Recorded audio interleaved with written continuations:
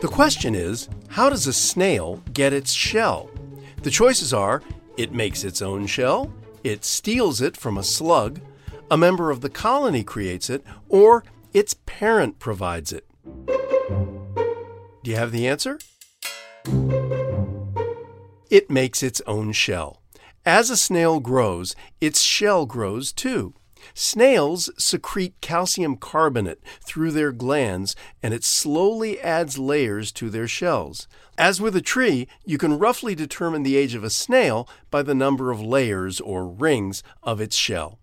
Tamika, when I learned that snails grow their own shells, I just knew it must take them a long time, because they do everything at a snail's pace. Oh, my God. That's a good one. I'm glad you think so. And it's true. The snail's shell grows over time, and it's a process that starts almost immediately. So after it's born, the first thing this little fella does is start a calcium-rich diet, which starts with the egg it hatches from. Well, as it grows, so does the shell, and it hardens over time. The lifespan varies based on the species. Most land snails live for a year, and others up to 3 years. Now, the larger species may live over 10 years in the wild. This must be obvious to most people, but I need help. What's the difference between a snail and a slug? They seem very similar. Well, that's a really great question. Well, they're cousins and come from the same family called gastropods.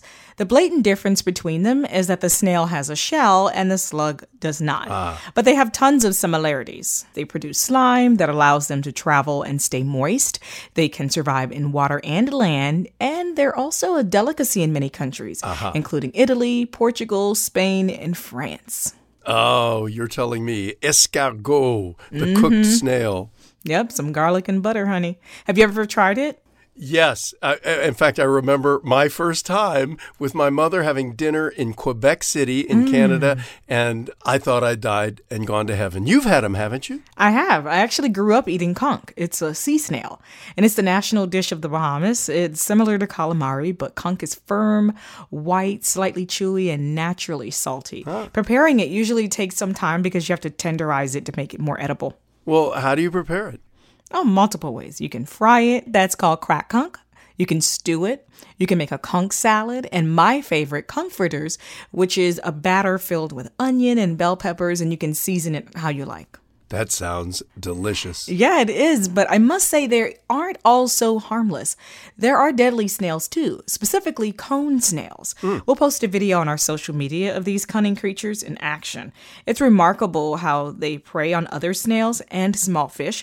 So they use a poisonous spear to paralyze their dinner and devour it in whole. You know, fish aren't the only ones that get caught in a cone snail's web. Some humans have suffered fatal stings as well. Eek. A deadly snail? Well, how many different kinds of snails are there? Well, there are more than 150,000 species of them, and they vary from tiny to almost a foot long. Australia is home to the largest snail, called the Australian trumpet. It can grow up to 3 feet long. And the smallest snail was discovered under limestone rocks in China. Murray, the shells of the Angustapila dominica are so small that they fit in the eye of a needle. Wow. That's not small, that's microscopic. It sure is. So there's a world of snails out there. Who knew? Yep. Thanks so much for that, Tamika. You're welcome. That's it for now. I'm Murray Horwitz. And I'm Tamika Smith. We're Ask QOTD on Twitter and Facebook, or subscribe to us on Apple Podcasts or on our website, askqotd.com. Come back tomorrow and ask your smart speaker, what's the question of the day? Learn something new every day.